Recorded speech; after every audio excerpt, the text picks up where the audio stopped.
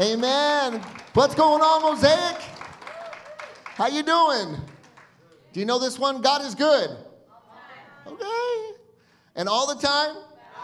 All right. It is really good to be with you. I am Pastor Eric, and my wife Lori and I used to go here to what was called El Faro Worship Center. I think it was called El Faro Worship Center. And that was 17 years ago. I'm getting old. That's when you know, 17, almost 20 years ago. And at the time, we had 2 kids. Now we have 4. And we loved this place. Back then, Pastor John Sedemenial was the pastor here. And I've seen some old friends here in the room that were here when I was here and also way before I got here. So Mosaic has deep roots and strong pillars, and this is a blessed house. I'm here because Pastor Jack is on sabbatical. And how many love Pastor Jack and Sister Brenda? You love your pastors? They're great people, and I just want to honor you for encourage him to go on sabbatical. I've been pastoring our church for 17 years. When we left here, we went to pastor a church in a little town called Lathrop, which is not too far from Tracy and Stockton. I got a sabbatical at the 7-year mark, and it did me and my family wonders, and I honor you for letting your pastors go and rest and refresh themselves. But I also know you miss them, so they'll be back in 2 weeks. And Pastor Jack, they're waiting for you. Hey, don't stay over there on the beach. I've been watching you on Instagram. You got to come home eventually. But they're doing great. They're doing great. And so I am pleased to be able to share the word with you today. Are you ready for the word? Are you sure? All right. Would you stand with me for the reading of God's word? I like to stand for the reading of the word because it's a demonstration of the preeminence of God's word in our lives. We give utmost respect when we stand for someone. Can I get a witness? And so we're giving the word of God respect this morning by standing. So thank you for joining me. I'm going to read Psalm 23. I'm going to read it over you. Let the water of the word wash over you today. If you know it, you can recite it. But I'm going to read Psalm 23 for you. And David writes, "The Lord is my shepherd, I shall not want. He makes me to lie down in green pastures. He leads me beside the still waters. He restores my soul." Someone say, my soul. "He leads me in the paths of righteousness for his name's sake." Not ours, but for his name's sake. "And yea, though I walk through the valley of the shadow of death, I will fear no evil, for you are with me. Your rod and your staff comfort me. You prepare." Now, verse 5 is the key one for us, so listen good. "You prepare a table before me in the presence of my enemies. You anoint my head with oil, my cup runs over. Surely goodness and mercy shall follow me all the days of my life, and I will dwell in the house of the Lord" for how long? Forever. Lord, we thank you for your presence. Thank you for the amazing worship, the great technicians, those who are with our children, Lord, those who set up outside. Thank you for this amazing team, this amazing church. God, we come before you because we've come not to hear from a man, but to hear from the Spirit of God. So, Spirit, speak. Teach us like the children that we are. And help us, Lord, to be very open and very receptive to your word, Lord. Let us be different, Lord, when we leave here, that we would be closer to you, more intimate with you, more open to you, so that we can become more like you. And it's in Jesus' name that the Mosaic Life family says, amen. You may be seated today. And the title of my message is, "The Table Has Been Set for You." How many like tables? Come on, can I get a witness? Well, you know why, right? Because there's usually something on it, you know. I don't even mind a good coffee table, you know, if it's good coffee, pan dulce, a little donut, A little diabetes. How many know what I'm talking about? A little something, right? I like tables. David here, the whole of Psalm 23. Psalm 23 is like the pearl of the Psalms. It's been recognized by Christendom, by Christians throughout the centuries. That is a whole psalm that millions of people have memorized. It's even respected by secularists, humanists, as a literary work of art. You can find it in secular literature books, textbooks, because of the beautiful poetry that it is. We know it's more than pretty words. That's what gives it power for the believer. But Psalm 23 is all about, are you with me? All about intimacy. It's all about being close to God. Check this out. David writes, he starts off, the Lord is my what? Shepherd. What's David saying? I'm a sheep. He's my shepherd, so therefore I'm a sheep, right? The Lord is my shepherd. I'm not going to lack for anything. Why? Because he leads me. He leads me like a shepherd. I'm a sheep. He leads me to quiet waters. He leads me to green pastures. But he's not just any sheep, any shepherd. He's not just any shepherd. He's the shepherd of all shepherds. He's the shepherd of heaven. So he restores my soul. You watch that? You following that? We could spend months in just Psalm 23. But he restores my soul, because he's not just feeding me physically, he's feeding me spiritually. This is how intimate, how close David recognizes God is for him. And how intimate and close God wants to be with us. Because how many know God is the same yesterday, today, and forever? So he hasn't changed. He still desires a close relationship with us. And so there towards the end of the psalm, David writes beautifully, powerfully, profoundly. He writes that God prepares a table before me in the presence of my enemies. God sets a table. God prepares a table. My parents used to visit here occasionally. My Pastor Lee and Marty, they've been in ministry, and they attended here occasionally. And my mother is a good Mexican cook.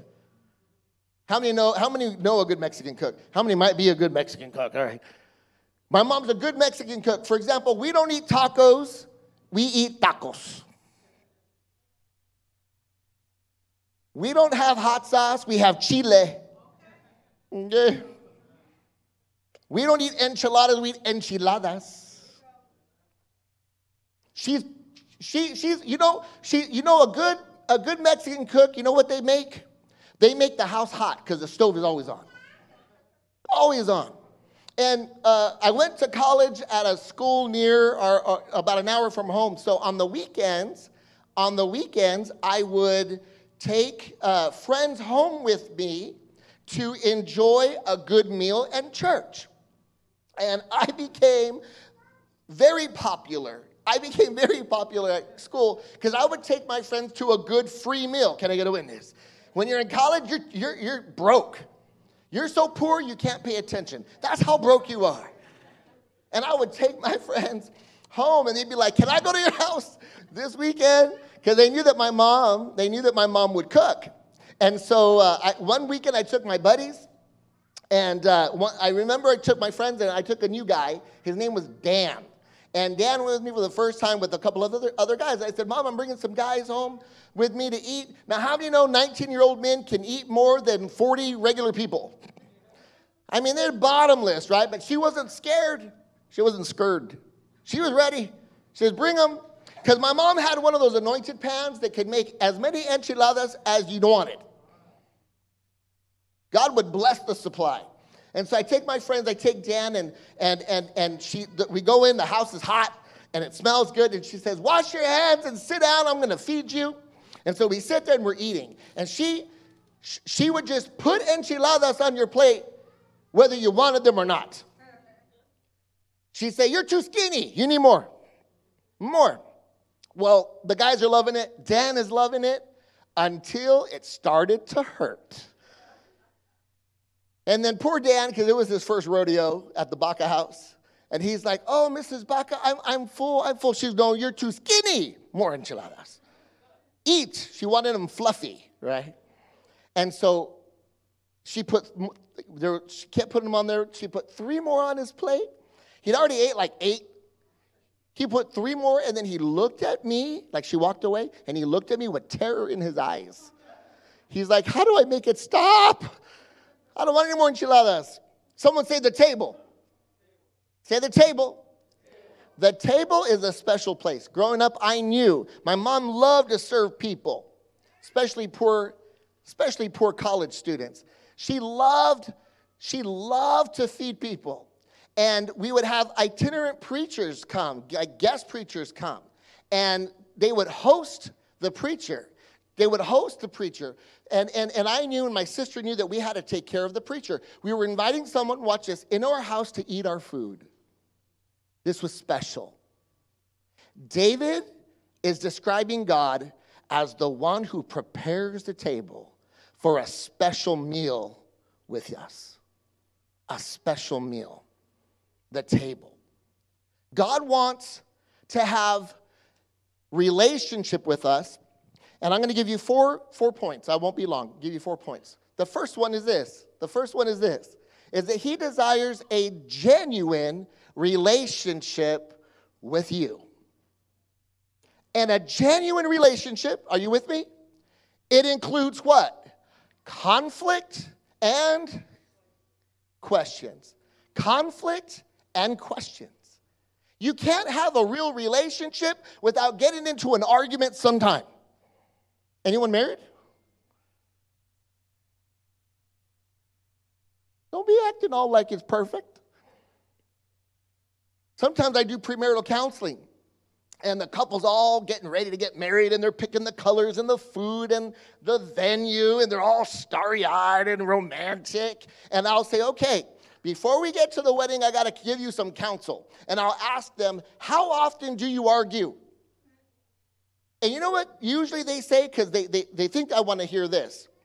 They tell the pastor, we never argue. We're perfect for each other. We love each other. We never argue. You know what I tell them? I tell them this. Either you're lying to your pastor, and if you lie to your pastor, you go, oh, just kidding. Or you don't argue, and that means one of you's holding back, and the other one's running over you. Which one is it? You lying to me, or is someone running over somebody? Because you can't put 2 people in the same car for less than 11 minutes and not have an argument. And real relationship includes conflict and questions. And that, okay, are you still with me? And this includes your relationship with God.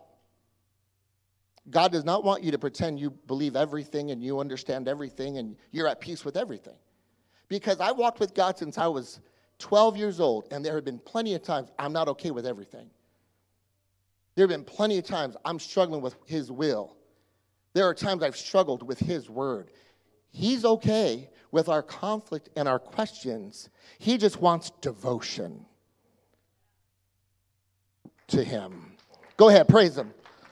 Praise him. He wants devotion with us. He wants open relationship. The relationship that God desires with us is so important that when he gave Moses instructions for the tabernacle, he said, first build an ark, a box, make it like this and that, put the 10 Commandments in it, and it's going to go before us when we travel. It's going to be a sign of my presence. But the second thing he had him build was a table. He said, make a table for me, made of acacia wood. Inlay it with gold. Make it these dimensions. And on this table, he says, you're going to put the bread of my presence. the bread of the presence. This is Exodus 25:30. He says, put the bread of the presence, and in my Bible, the word presence is capitalized. Put the bread of the presence on this table to be before me, how long or how often? At all times. This, from the very beginning, God wanted to have relationship with us. So he said, you're going to make a table, and you're going to put the bread of my presence on it, because I want to have a continuous open door to have a relationship with you. God doesn't want you just to dance to his tune. He wants to walk with you. He doesn't want you to just be afraid, oh, I better obey him or he'll strike me with lightning. He wants you to love him, and he wants to love you. He wants to have conversation with you. He wants you to be real with him. If the Bible the Bible is filled with people, men and women, who blew it big time, yet they love the Lord. They were God's servants, and they could be inconsistent at times. Some of them failed greatly. The writer of Psalm 23, David, was an adulterer and a murderer. And yet, he's described as a man after God's own heart. Why? Because we fail. But God is good. God is loving. God is merciful. God is forgiving. It's so important to recognize this. Someone say, God gets me. There's this great story. Can I just tell you, the Bible is full of all these stories, which tells you it's a genuine, authentic word of the Lord. The Bible is not a propaganda tool. If the Bible was meant to brainwash people, all of God's heroes would be perfect. Moses would have never failed. Abraham would have never failed. David would have never failed.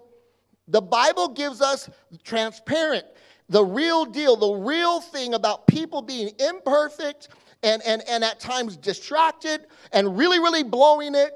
And yet God is faithful to us. In Mark chapter 9, there's a beautiful account of a man who brought his son who was demon-possessed to Jesus. And he wants Jesus to deliver him. And he brings this boy, this heartbroken father, desperate, brings his son to someone he hears is a miracle worker. And so he brings his son to the Lord. He says, Lord, my son has a spirit, and it causes him to fall into the fire to burn him. And when that doesn't work, to kill my son, it'll throw him into the water to drown him. Will you please deliver my son? And the Lord responds to him, watch this, all things are possible for those who believe. Okay, you ready? You ready? This is how the Father responds. He says, Lord, I believe, read the last part with me, help my what? Unbelief. That would have been a drop mic, or a mic drop, however you're supposed to say it when you're cool.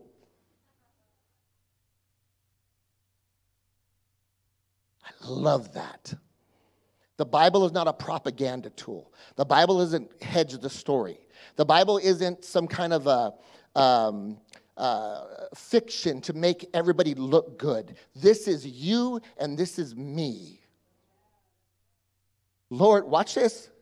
Lord, I believe, help my unbelief. You know what he's saying? He's saying, Lord, I believe, and sometimes I don't believe. Help me. You know what Jesus does? Well, let me tell you what he doesn't do. He doesn't send that father to faith school to learn how to really believe and come back. He doesn't say, oh, you better go pray for 4 more hours and then you come back so you can believe enough. He heals his son right then and there. You know why? It's never been how much you believe. It's always been in whom you believe. Remember, Jesus says, if you have the faith the size of a what? Mustard seed, what? Mountains will move. The point is of that teaching isn't, oh, you got to have enough faith. It's that you just got to have something. It's not how much. The point of that isn't how much you believe. It's who you believe in. Because your faith ain't moving no mountain. It's the God that you believe in that's moving the mountains. So go back to that, please. Go back to that. Lord, I believe, help my unbelief. That's enough faith. That's enough. He showed up to Jesus. See, you showing up here, you're online. That's enough faith. Enough faith. God calls us to a real relationship with him. Genuine with your faith and with your doubts. He just says, stay close to me. You don't like what I'm doing? Okay. You got to complain a little bit? Okay. Just stay with me. So many of the Psalms don't sound like this. Many of them are, God, what are you doing to me? God, why are my enemies winning? Lord, I want to die. There's some that are angry. Lord, off with their heads. Kill, destroy my enemies. The Psalms are a real people with real emotions, but going to a real God who is bigger. God wants, he sets a table because he wants genuine relationship with you. The second thing is that God desires to prepare a table before us where our enemies can see it. Oftentimes, God sets a table where our enemies can see it. And he does this so we can learn to trust him. Now, this is really important for someone who might be new in the Lord, or maybe someone's going through a difficult season. Because the tendency of our flesh is to trust God so long as he's doing what we want. And to only be at peace, someone say peace. To only be at peace when we're seeing our problems solved.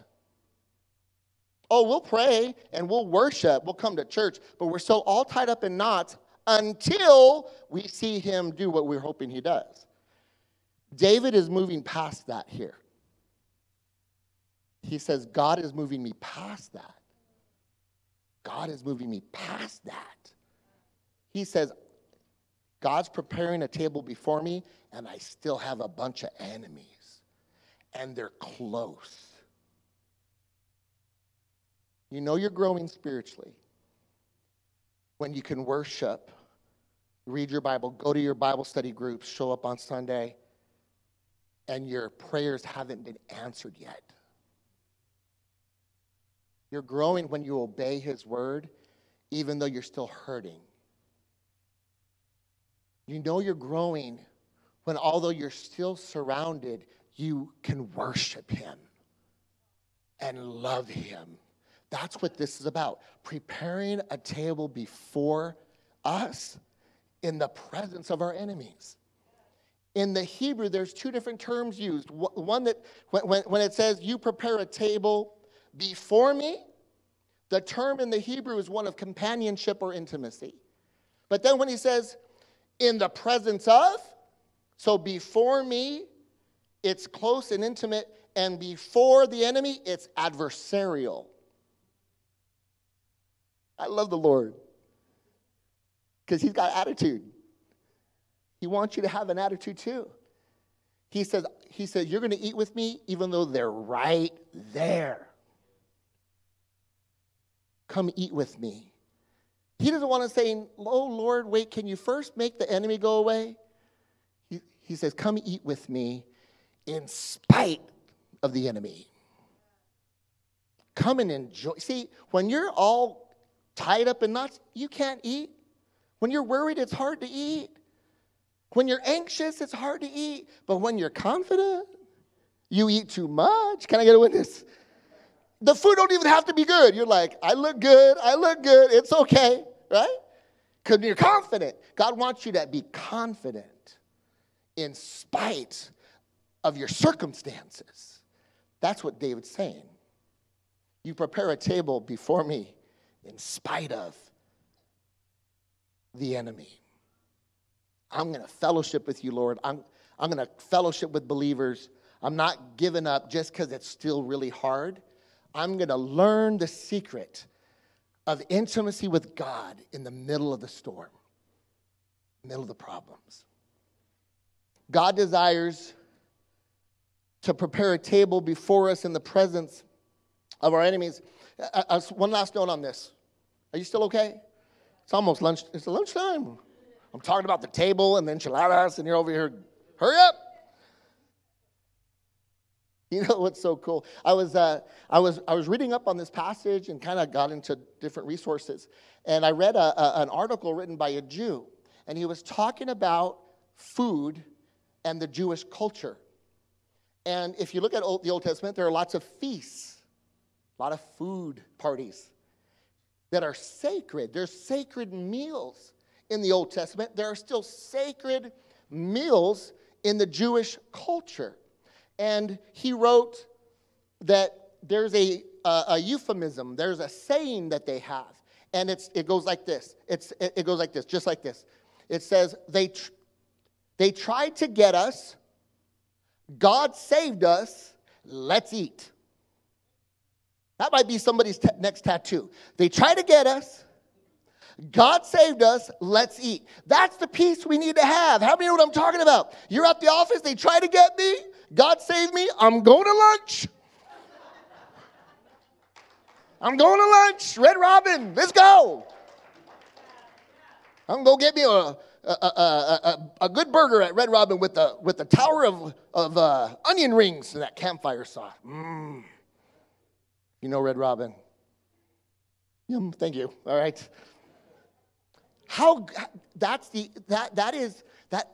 Their faith has a connection with food because of God's provision and because of God's peace to eat it. He prepares a table before you in the presence of your enemies. He also desires us to recognize that the table is one of trusting intimacy. Trusting intimacy. Someone say, he wants to be close.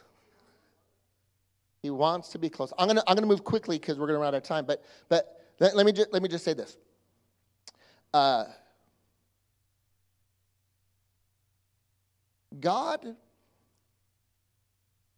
Christianity is different from every other religion. If someone ever says flippantly, "Oh, Christianity is just like all the other religions; they're all the same. All paths lead to God," tell them no. No, that's not true. Tell them you can believe that Christianity is not true if you want, but you can't believe it's the same as all the other religions. Because the reality is that all other major world religions, Islam, Hinduism, Buddhism, all of the major world religions are about man trying to get good enough to get close to God. Hinduism is you better be good, so the next life you're better, the next life you're better, the next life you're better, and then finally you're assumed into God himself. All of the major world religions are about us trying to be good enough to get close to God or even become God, not Christianity. Christianity says there's no way you can get close to God. So God's coming close to you. Completely different. Don't let someone give you that noise at work. Correct them. Tell them you don't have to believe Christianity is true, but you can't honestly believe it's the same as everything else. It is not. In the most fundamental way. God says, you're sinful. I love you. I'm coming to you. I'm coming to you. I'm coming to help you. I'm coming to be on the cross for you. So that all you have to do is believe. How much? Belief. This much belief. The belief the size of a mustard seed. That's how much I love you. I'm coming to you. I'm coming to you. He wants to be close. Forever he wants to be close. There's a great story, a beautiful story in John 4, the woman at the well. I know you know the story, and it's amazing, right? And Jesus, if you know it, Jesus is out there, and the disciples go to get some food, and he says, I'll wait here. I'll wait here by the well. He wants to wait there because he's got a divine appointment with a lady. He's like, I know she's coming. She's coming at the heat of the day because she has a history. Everybody knows her business. She doesn't want to deal with it. So she's going to come out when it's hot. And so Jesus timed it so that he would be there when she comes out so he could talk to her. And if you read it, it's amazing. She's thrown up all kinds of roadblocks, ethnic roadblocks, religious roadblocks, social roadblocks, cultural roadblocks. And he's just like a ninja, poof, poof, poof, poof, defending them until finally she believes. And she goes and she tells her village and they all believe. But you know how it starts? It starts with this. She comes and Jesus says, will you give me a drink? She says to him, but you have nothing to draw with. You know what Jesus is saying? Jesus is saying, immediately he's like this close to her. Let me drink from your cup. Now, I have had 4 kids. I have 4 kids, I guess. I have 4 kids. Some are bigger. I have 4 kids. And I would die for them.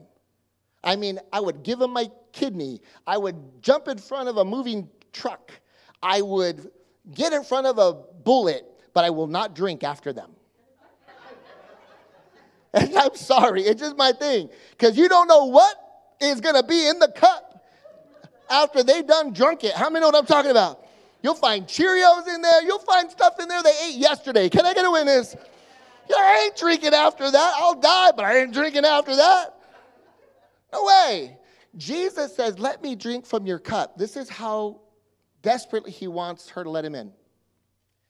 He is willing to put his mouth where she's put hers, knowing her story. Knowing her story. That's how much God wants to be close to us. I'll finish with this. God desires, he sets a table of trusting intimacy. And I want you to be convinced of this very important thing, very important. That the table that God sets for you has everything, someone say everything. Everything you'll ever need in this life or the life to come. This table, what God offers you is everything you'd ever need.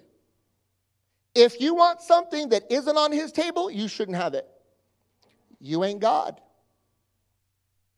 The reality is this, as we grow in the Lord, we need to develop an appetite for his things instead of the appetite for the world. In my church, we hosted a funeral of a precious lady, decades in the faith. It was more party than funeral because she lived a beautiful life, a full life, and we knew she was with the Lord. There was singing and speeches and testimonies. It was awesome. We held a reception for the family, a big family, after, and I was there with my staff. We were serving. Some volunteers were serving. And I was so proud of our church because they'd set a beautiful table, man. There was like fried chicken. Save Mart fried chicken. You have Save Mart up here? You have Save Mart? It's good chicken. That's some good chicken. Save Mart chicken is good. Save Mart chicken. We had pasta. We had enchiladas that were in there. Desserts and salads. It was a spread. And I was like, this is good. I love my church. And towards the end, one of the great granddaughters runs up to us. She's like 6 or 7 years old. And she comes up to me and one of our staff members. And she says, excuse me, did you put on the party? I said, well, we helped. And then she said, the food? And I said, yeah, we helped with the food. And she says like this, she was like 6. She goes, it was so good. I'm like, man, I get judged here by a 6-year-old. I'm glad. I said, I'm so glad you were happy. I'm glad you enjoyed it. She said, you know what my favorite was? I said, tell me. She says, the croutons. The croutons. She's like 6. I'm like, okay.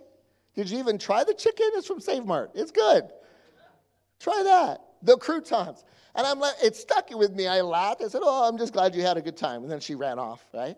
And I'm thinking, you know, that she's like 6. So if her favorite was the croutons, cool. But if she's 26 and her favorite's the croutons, how many know she needs help? She's eating the wrong places if the favorite's the croutons.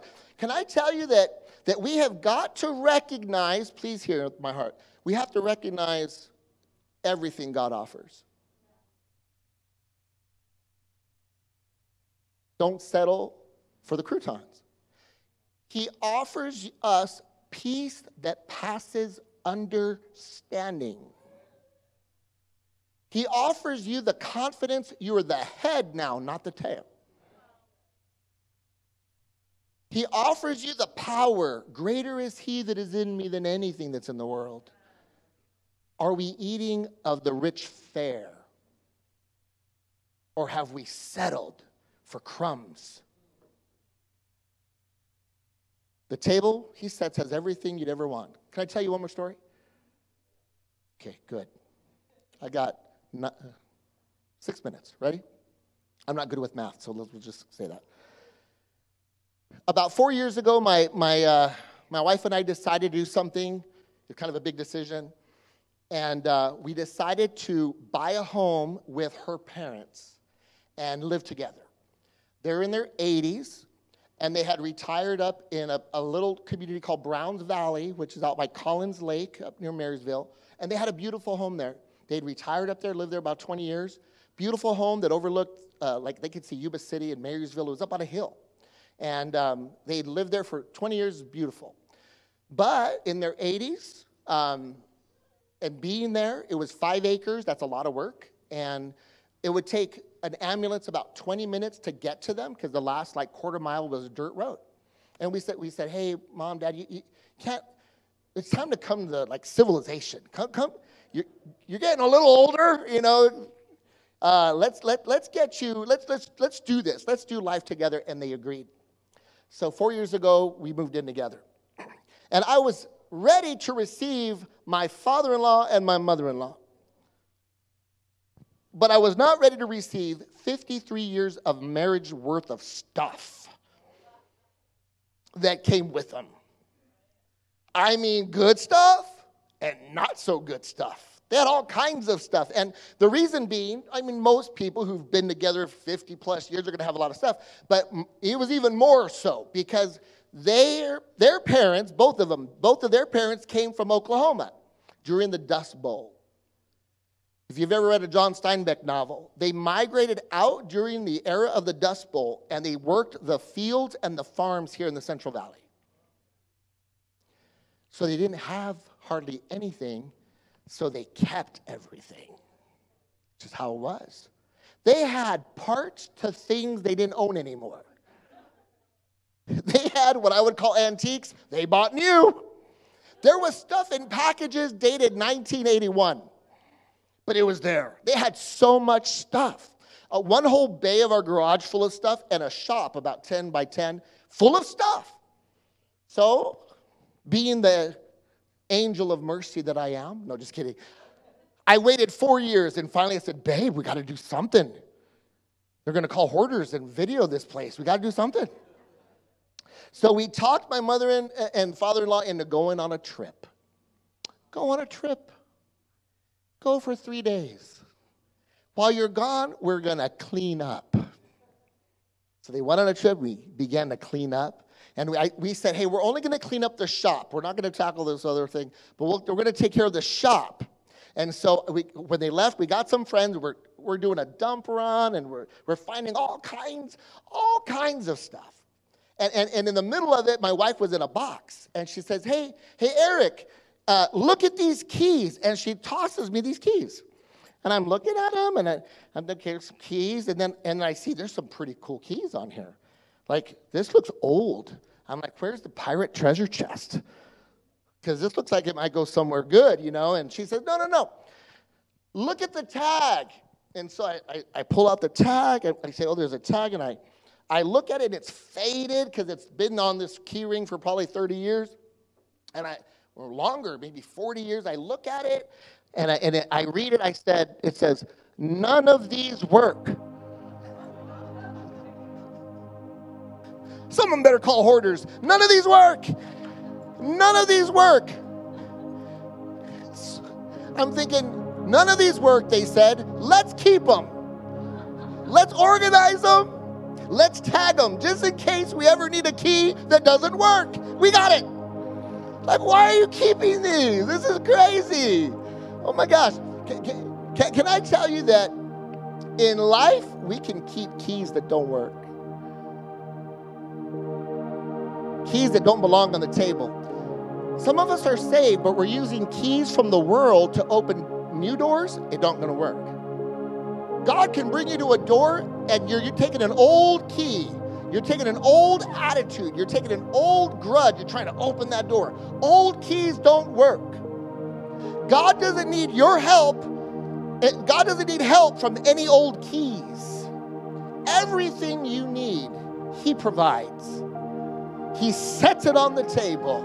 He prepares a table before you in the presence of your enemies. He says, come and eat so you can be well. Come and eat so you can finally forgive the brother. Come and eat so you can sleep good tonight. Come and eat so you can keep your head up. I have everything that you'll ever need in this life and the life to come, the life that matters most. Give Him praise. Give Him praise this afternoon. Would you stand with me, family? Can we just stand? Can I just pray over you? God, thank you. Thank you that you get us. Lord, we believe, help our unbelief. God, thank you that you want to be close. You're sitting at the well waiting for us to pass by. Hallelujah. Hallelujah. Thank you that you prepare a table for us to enjoy even before our enemies are scattered. Thank you, Jesus, for giving us that capacity. And thank you, Father. Thank you, Lord, that you've always wanted this table. You had the table built from the very beginning of community with you, of covenant with you. And so, God, I thank you that you invite us. You invite us even now to come and partake of the eternal things, the divine and supernatural things, the holy things, the pure things, the healing things you provide. God, I pray that we would procure a new taste buds, a new appetite for your things, not the things of the world. It's you that makes us well. So God, as we worship here for the next few minutes, I pray that we would meet with you in a way maybe we haven't met in a while. Maybe we can meet with you now with a new sense that though our enemies are here, you still invite us to commune with you. God, maybe we'll come to your table right now with more faith, Lord, knowing that on the table is everything we need. We love you, God, for loving us. We're grateful for you. In Jesus' name, amen.